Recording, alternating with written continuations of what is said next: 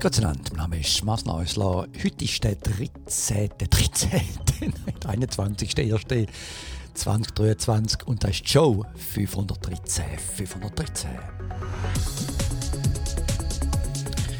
Ja, das Thema habe ich gemerkt, es geht schnell, aber immer noch holprig weiter.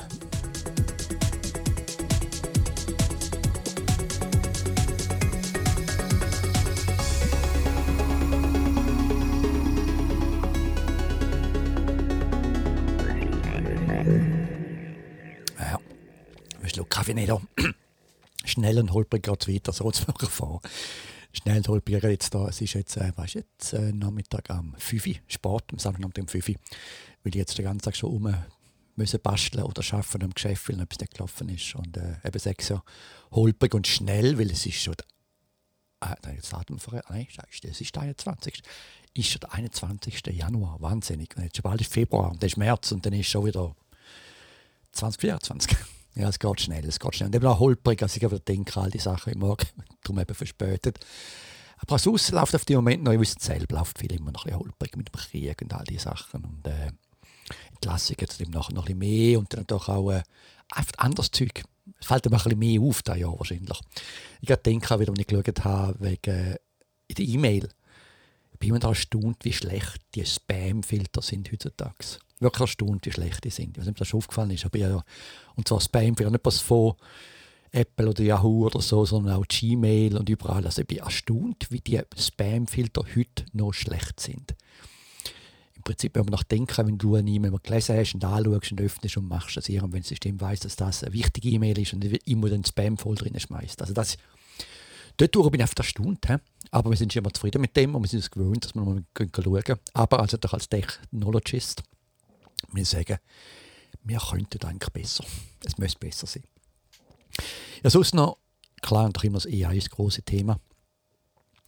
Und da bin ich diese Woche wieder mal in Person gewesen, als Vortrag in Stanford, am Computer Science Institute. Dort in dem Morgen einen Vortrag gehabt, im Human-Centric Artificial Intelligence. Langes Wort, HAI heisst es noch. Denen so eine Serie mit Vorträgen. Das war eigentlich auch von Mozilla. Die haben geschaut, die gehen so eine Internet-Übersicht raus und so. Und das grosse Thema ist AI. Und da war immer das Thema da mit AI und viele AI, dass überall AI schlecht läuft. Das ist eigentlich logisch, ich meine, da müssen wir nicht groß darüber reden. Es hat ja gut, ein paar Sachen die mir natürlich noch aufgefallen sind, also zum Beispiel auch wegen der Daten. Ich sage ja immer so, hey, alle Daten gratis, oder nicht gratis, offen. Da können wir es brauchen draussen. Können wir es alle analysieren auf diese Daten. Aber herum haben sie noch gesagt, also viele von diesen Daten, wie so Daten wegen Armut und so weiter. Klar, ich natürlich naiv, überlegen, können wieder verwendet werden für andere Sachen. Für nicht so gute Sachen, wie man so die Sachen, da sind vor allem Amerika, wo so Native American, also man kann es nicht sagen, eingeborene, aber so die Ursprungsamerikaner, dort Daten verdienen und Sachen. Das ist etwas, was man sicher nicht rausgehen und freigeben. Also eben das Problem von den Daten, wer hat Daten, wer besitzt Daten.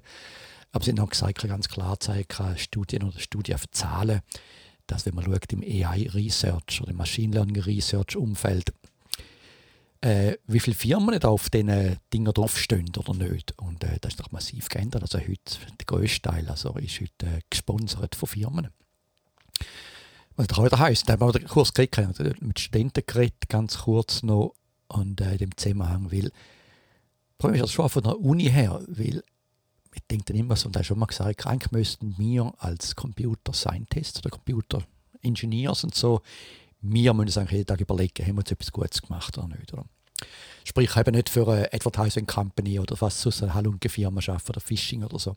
Gut, das will niemand von meinen Mithörern. Aber einfach ein bisschen überlegen, für was man arbeitet, welche Firma man arbeitet. Das ist eigentlich ganz logisch, selber ein bisschen ethische Sachen haben und selber überlegen, ist jetzt das etwas Gutes? Oder versucht man es da nur irgendwelche Leute nicht so intelligente Leute reinzulegen oder so etwas zu machen. Oder eben vor allem Advertisement, all das Umfeld. Also das ist eben schon ein das Thema. Aber dann eben ist die Frage wiederum an der Uni. Ich meine, Unis in Amerika sind ja gross angewiesen auf Sponsorships. Da wisst ihr vielleicht auch, dass Rosanna auch gesponsert war und so. Und das ist schon ein Wahnsinn, dass das Geld reinkommt. Das ist klar, wo wird das Geld eingesetzt? natürlich schon wieder ein bisschen bei diesen eher unethischen Anwendungen. Und das ist auch genau das Problem, das Problem. Und sie haben auch gesagt, das ist noch drauf, das Thema ist schon noch gekommen, wenn du als Student sagst, nein, jetzt würde ich einmal ein bisschen im Bias hineinschauen, da schauen, ob da das Modell, was da für ein Bias drin hat, ob das vor allem für Weiss ist oder für Schwarze oder was auch immer, dass man das dann herausschaut. Und sobald man sich für das interessiert, als Student, wird man auch komisch angemacht. Im Prinzip also, wieso willst du schauen und wenn doch andere Sachen zu tun. Also es ist ein Problem. Eben, ich sage, es geht holprig weiter. Ja, immer noch keine Lösung. Also die einzige Lösung ist da, wieder sagen, einfach in mein eigenes Leben schauen, kann ich das im Moment noch verantworten. Und ich kann sie im Moment noch verantworten, was ich mache, glaube ich schon. Aber einfach das sind solche Sachen. Und das ist, glaube ich, die einzige Lösung, weil die ganzen Reglemente, das wird einfach nicht gehen. Dann aber gehört von denen, da müsste ich auch noch drauf tun, der Podcast. Ich glaube, ein Podcast drauf gewesen. Da ich den drauf. Von der New York Times. Ich bin so genervt, das ist New York Times, aber da kommt ein Advertisement für Fox. Da denke ich, was? Ja, man kommt in der Werbung für Fox. In der keinen Stil damals machen. New York Times, eben. Ja, vielleicht ist der Grund, wieso sie nicht mehr schauen. Aber es ist darum gegangen, einfach, dass Leute wollen, ich weiß nicht mehr genau, wie die Arena heisst, so ein Sportstadion in Manhattan, in New York, ganz bekannt, wo Konzerte sind, aber Sportsachen sind und so Basketballturniere sind und so weiter. Und die wollen halt, das Ehepaar will reingehen und sind aufgehalten worden. Und das heisst, sie dürfen nicht da reinkommen. Sie sind auf einer Liste. Und dann denke ich, wieso bin ich auf einer Liste? Klar, wer hat so sagen, da gibt es ja schon Listen. Zum Beispiel bei den Fußballstadien, wenn so Kameras schauen, sie Hooligans. Also sicher, die ganze Gesichtserkennung ist schon draus. Das ist keine Frage mehr. Da gibt es. Das ist noch die Frage, ja, was hat denn die gemacht? Oder? Was macht sie? Sie hat geschafft für eine Rechtsfirma, wo der Stadionbesitzer oder das Stadion angegriffen hat. Jetzt haben die scheinbar, das ist auch so, man hat hinter einen grossen Firmenboss und so gefunden, ich kann bestimmen, wer zu mir reinkommt. Und weil die Rechtsfirma mich angreift, tue ich mal schauen, wer alles bei dieser Firma arbeitet. Und jetzt ist die Frage, wer sind die Bilder gekommen? Sind die Bilder gekommen von Facebook oder sind die Bilder gekommen von der Webseite? Keine Ahnung, aber nicht die Bilder gehabt. Irgendwo gesammelt. Das heisst, dass alle von dieser Firma dürfen nicht dort reingehen. Dann ist ja auch da wiederum das eine ist wieder einfach klar, man hat Kameras im Stadion, klar wird das gemacht. Aber die sind jetzt weitergegangen, eine Stufe weiter. Die haben wirklich jetzt jemanden beauftragt, um nachher von dieser Firma Bilder zu holen, von diesen Köpfen. Und eben, wie gesagt, das ist eine absolut primitive, einfache Technologie, die funktioniert extrem gut, Gesichtserkennung. Und es war wieder so eine Realisation, dass eben das doch ein bisschen da rundum ist. Und es gibt es einfach. Und es ist schon relativ weit. Eben, wie gesagt, dass ich bin, gut, das ist jetzt nicht Gerüchte, sondern kann ich auch so Zeug umstreuen. Ich habe gehört, oder ich denke. Nein, ich rede nicht von QAnon oder so. Aber eben, zum Beispiel so sagen, dass, ja, ich bin nicht überrascht, wenn gewisse Parameter oder so Facebook verkauft, gewisse Daten. Nicht unbedingt das Foto selber, aber Daten braucht, um nachher die Gesichter zu erkennen, ihren Kunden. Wäre nicht überrascht. Und wie gesagt, ich glaube, immer noch Facebook hat die grösste Gesichtsdatenbank der Welt. Und er wäre wieder eine Stunde, wenn sie die weiter brauchen. Also ich hoffe, ihr auf meine Zuhörer arbeitet bei dieser Firma in dem Umfeld. Bei Meta, nicht Facebook. Ja, aber das sind schon die Sachen. Dann, ja, weiterhin nachher kriege ich noch mit dem, ja, das ist eigentlich noch gut gewesen. Ich habe ja gesagt, dass ich einmal den getroffen habe in Stanford, der CEO von der U.com, das ist eine neue Search Engine, und mit dem wir reden, und da hätten wir voll mit mir einen Termin abgemacht, haben wir geredet, und haben wir da über ChatGPT geredet, weil die sind ja auch so ein wie ein ChatGPT, also ein Client, wo du kannst reden, kann suchen, kannst sagen, du musst da und da vergleichen, und in dem Vergleichen Synthesize, ich habe schon mal gesagt, ich habe nochmal so geschaut, wer alles ich bin, und bin eben im letzten Podcast gewesen. Und er hat gesagt, ja, hast du keine Bedenken, und er ist der CEO der ist ein ganz bekannter Data Scientist, ein Machine Learning Spezialist, also ein Guru hier im Silicon Valley, und er denkt, ja, du weißt ja, das System ist trainiert worden, zum Text zu machen, wo korrekt tönen von der Sprache her und von der Thematik, aber nicht unbedingt recht sein von dem, was sie sagen.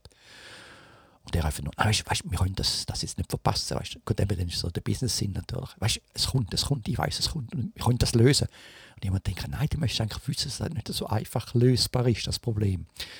Weil eben, dann musst du das System anders trainieren. Also ganz eine andere Trainierung musst du machen, nicht das. Und auch dann ist immer noch schwierig, das System kann erklären und wirklich die Sachen hat, wieso jetzt der Satz da drin steht. Weil so die Sätze zusammensetzen von verschiedenen Dokumenten, nicht ein Dokument, sondern mehrere Sachen zusammenfügen.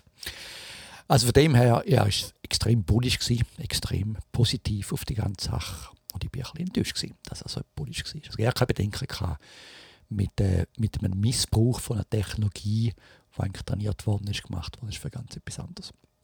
Trotzdem cool gewesen, mit dem ich reden mit dem Richard Socher, keine Ahnung, wie man sagt, wie man das ausspricht, Socher auf Deutsch wahrscheinlich. Gut, das war da gewesen. Dann haben wir jetzt gerade da beim ChatGPT, da einen Artikel letztes Mal, ich musste darüber tweeten, im Moment ist ganz für mich so eine Bubble, das heisst, im Moment haben die Firmen in dem Umfeld extrem hohe Valuations, das heisst, man hat viel Geld, das man steckt und investiert, im Fall gehört, dass Microsoft da noch investiert, 10 Milliarden, das Ganze wieder noch mehr investieren will, ob es jetzt haben oder nicht, aber das ist auch immer geistert wieder. Und da habe ich einen guten Artikel gefunden im Wired Magazin, genau über das, also eben das ChatGPT als Investors Trolling, also richtig, es macht Investoren Käufer, Trolling heisst Käufer. Und dann kann es wirklich den Bacon noch heimbringen, weil eben Bacon ist ja so etwas, ich habe schon Bacon, trinken, Speck, läuft das Wasser im Mund zusammen. Wie auch immer, ein guter Artikel gewesen. Und ich würde sagen, das ist etwas ein bisschen erstaunt. Ich meine, das Wired Magazin war ja vorher ein Klassiker gewesen. Das Wired Magazin, jetzt noch in der Garage, eine riesen Stapel von alten Wired Magazin. Und irgendwann ist mal die ganze Ausgabe, so die Online-Ausgabe, nicht Online, Papierausgabe schreiben. Ja, also würde ich sagen, auch jetzt kommen sie immer noch über. Ich habe es bekommen, man konnte für $5 hat man sich für ein Jahr mieten mit dem Zugang zu der Webseite. Und jetzt kann ich wieder überlegen, soll ich dann noch weitermachen, weil es geht nach zu $30 im Jahr. Und klar kann man da finden, irgendwo einen $5 Rabatt. Und dann denke ich, nein, eigentlich, wenn ich jetzt ehrlich bin, das Magazin selber ist ja mäßig. Aber die Artikel, also ich soll überlegen, wenn ich die Woche durchlese, lese ich noch relativ viele Artikel vom Wired. Die sind wirklich noch gut. Also das Wired hat online mäßig eigentlich ziemlich gute Artikel. Also darum ein Link vom Wired und das ist immer noch gut. Dann eben nochmal zurück zum ganzen ChatGPT. Das ist genau da wegen Microsoft. Oder? Und ich überlege, haben sie da 10 Milliarden haben sie da wieder investiert. Und ich überlege, ja, wie ist jetzt da die Zukunft? Ist einfach mal, und da kann es sein, dass man einfach dann die Sachen hat, die das System einem sagt, aber man traut man einfach nicht. Oder das weiss man, also man wird eigentlich im Moment wahrscheinlich misstrauisch über alles, wo Text ist online. Weil unterdessen weiss man ja, dass ein Text kann ja mal generiert werden. Also das heisst, für die Zukunft muss man mehr verifizieren wieder, weil man einfach mal prinzipiell nicht glaubt, was man sieht. Was man eigentlich ja mal, ich würde schon glauben. Also eben, ich hoffe immer noch, dass Financial Times, wo ich lese, dass die ihre Artikel, dass da Leute schreiben und nicht irgendein System. Weil, wie gesagt, also, es wäre schwer zu finden für mich, ob das ein Mensch hat oder ein System, außer natürlich, wenn man gewisse Sachen, Statement drin hat, wo du kannst verifizieren und sagen, hey, da ist etwas vollkommen falsch drin.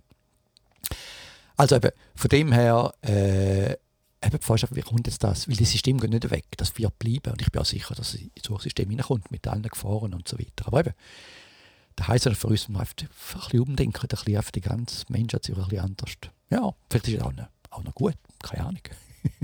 Vielleicht ist das wirklich, dass man online sich noch weniger traut und vielleicht wieder mal ein bisschen mehr mit den Kollegen sich trifft, ein bisschen mehr nicht nur kommuniziert über WhatsApp, weil man weiß ja nicht, ob der Kollege dessen seine Meldung über WhatsApp machen lässt. Ich meine, es wird sicher heute schon so Sachen geben, wenn jemand viele WhatsApp-Freunde hat, dass er sagt, okay, da die Antwort für den, mein nicht so Freund, da kannst du generieren, ein System. Du da mit dem reden und ich rede mit meinen besten Freunden also über WhatsApp. Kann ja sein. Keine Ahnung, da kann ja alles kommen. Also von dem her, auch da wiederum, lässt man ja gesagt, ich glaube, dass man sich ein bisschen mehr fokussiert auf Sachen, die man hat. Ein bisschen mehr, einfach man ist glatt, dann lässt man ja gesagt, also ein bisschen auf den Computer und so. Ich habe voll 2 Podcasts gesehen, 2 Videopodcasts gesehen von Musikern, und beide gesagt, ja, ist jetzt im Moment einfach mal so deine Synthes brauchen, wo du hast nicht immer dem ganzen Wahn nachgehen. Ich muss das Neueste.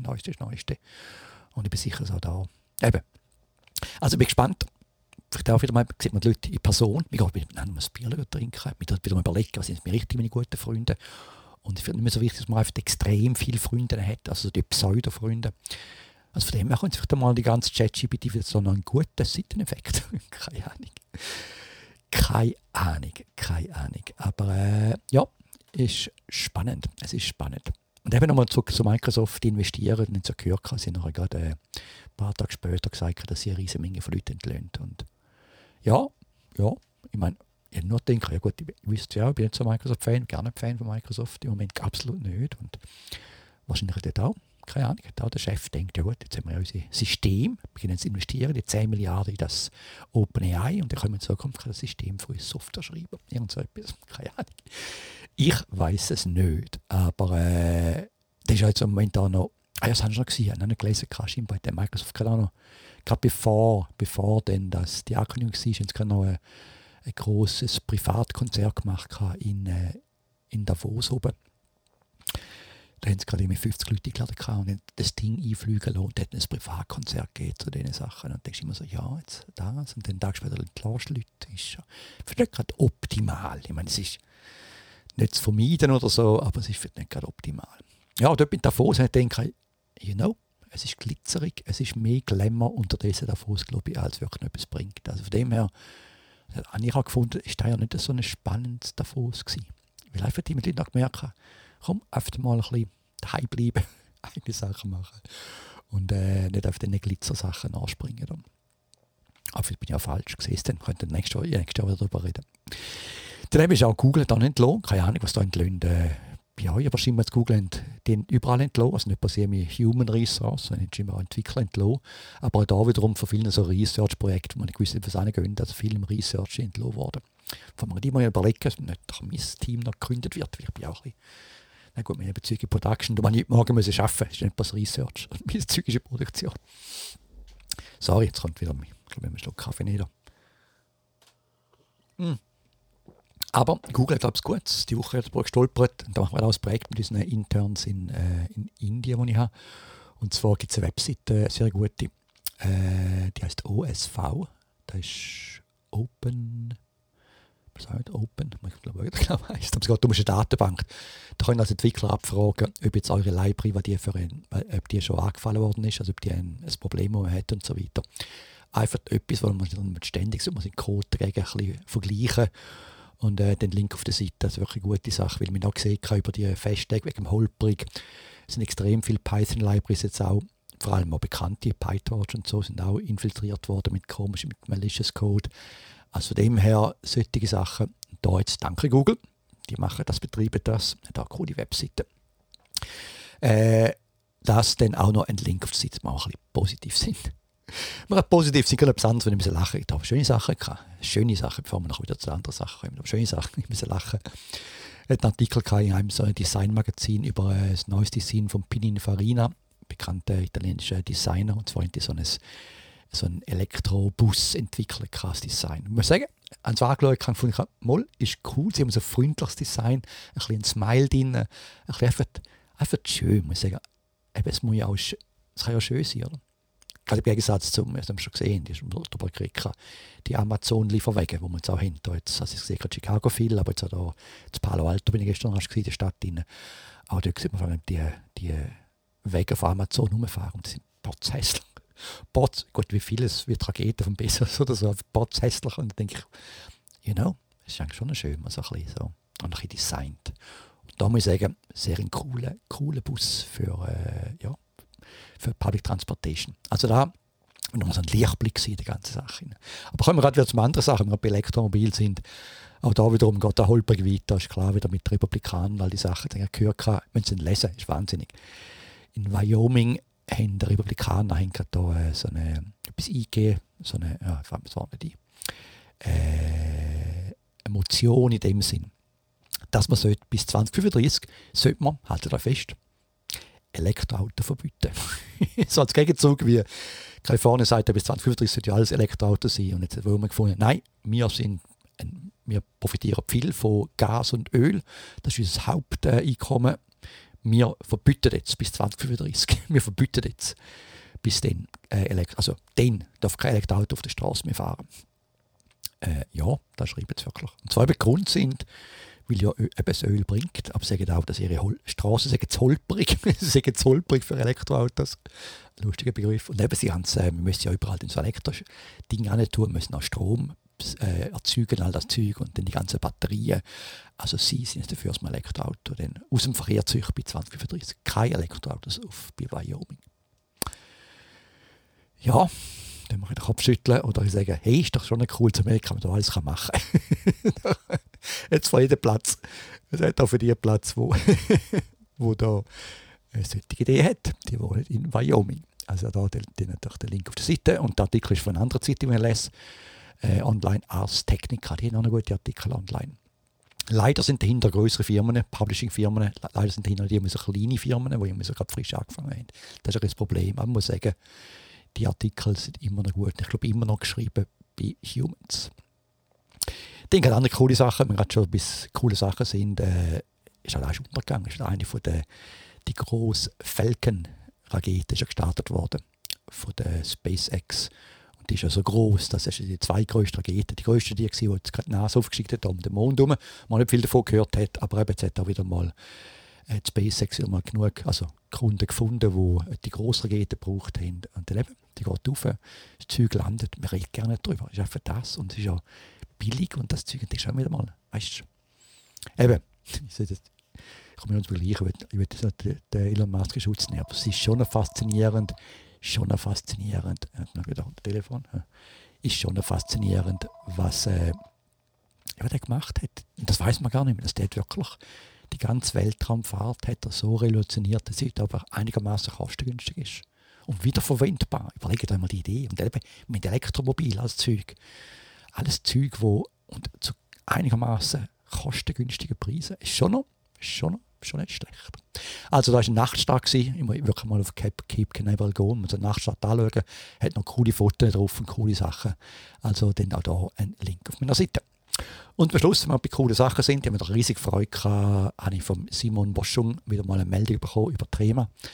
Finde ich immer cool, wenn ich so von meinen langjährigen Zuhörer höre. Also danke Simon nochmal zum Zuhören. Und ja, dabei war es erstaunt, dass ich schon 10 Jahre in Kalifornien bin. Dann habe ich mir gedacht, ja, sicher ist wirklich 10 Jahre. Gut, ich muss sagen, das Haus haben wir gekauft im 2014, das heisst von Neujahr. Das ist ja dann, also jetzt im April haben wir schon ein Haus in Kalifornien seit Neujahr. Unglaublich. Und ich bin schon vorher ein Jahr vorher schon da gewesen, habe das schon geschafft. Da haben wir ein Apartment gehabt, das die Firma gezahlt hat. Also ja, schon 10 Jahre. Wahnsinnig. Und schon 9 Jahre besitzen wir das Haus.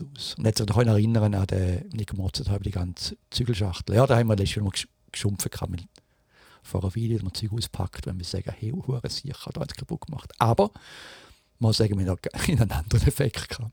Ich glaube, ich habe nie gesagt, aber als kleiner Bub bin ich von meinen Eltern, ich weiß auch nicht, durch Feigwiesen worden, ich könnte mal ein Instrument spielen. Oder? Man sollte doch ein Instrument spielen.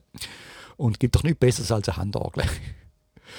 Und ich habe dann über lange Zeit, über mehrere Jahre Handorgel gespielt. Und zwar diatonische zuerst, eine, die verschiedene Töne macht, wenn man züchtet und stößt. Und später dann chromatische Handorgeln. Und die sind seit dem Umzug nach Amerika, also schon 22 Jahre, sind die immer noch, natürlich dort mal von der Schweizer Firma verpackt gewesen, in Bubble Wrap und so weiter. Und ich habe gefunden, jetzt muss ich doch mal auspacken, mal anschauen. Dann habe ich den Bubble Wrap durchgekämpft. Und da können wir 2 Handorgeln führen, die noch perfekt tönen, die noch perfekt aussehen. Bin ich ganz erstaunt. Das ist wieder mal so eine coole, das war einfach mal cool gewesen. Man nimmt ein 20-jähriges Gerät raus und es tönt noch perfekt und es sieht noch perfekt aus. Ja, das ist etwas, was man mit elektronischen Sachen nicht kann sagen, mit vielen anderen Sachen. Also absolut genial gewesen. Also als Zwischenmerkung. Wir müssen natürlich noch ein paar Sounds samplen vom Computer und brauchen für anderes Zeug noch. Aber es ist ist genial. Aber ich kann es schon nicht mehr so spielen. Ich habe schon überlegt, wie es geht. Das hätte ich nicht mehr so können. Ich konnte hinten dran Bass machen, noch einfacher als Begleitung. Aber vorne habe ich schon Mühe mit Drucken. Aber es war cool gewesen. Eben so, gibt doch noch cooles Zeug. Wow, 20 Jahre, 22 Jahre, 23 Jahre bald haben. Wahnsinnig, unglaublich. Dann eben, hat er gesagt, ja klar, lass das lange mit und hat sich gefreut, dass Robert das Kind hat jetzt. Und er hat gesagt, ja, er hat angefangen zum Hören zum Podcast, wenn er eine Tochter gehabt. Und ist da schon bald in die Lehre, ist auch an einer Sprachschule in England, sehr wichtig, Englisch. Und ja, gute Idee. Und die Lehre ist eine gute Idee, by the way. Und eben, haben wir gefreut. Dann haben wir noch gekriegt wegen Armut. Ja, gut, der Tagesanzeiger scheinbar haltet auch nicht so viel davon vom Tagesanzeiger. Ich würde auch wetten, der Tagesanzeiger wird die erste sein, was man ChatGPT braucht, zum Artikel erstellen. So die eine mal überprüfen, bestimmt, man sagt. Die Person, die den Artikel schreibt, ob San Francisco, hat meine Frau gesagt, ist unterdessen nach LA gezogen. ja, du Arme.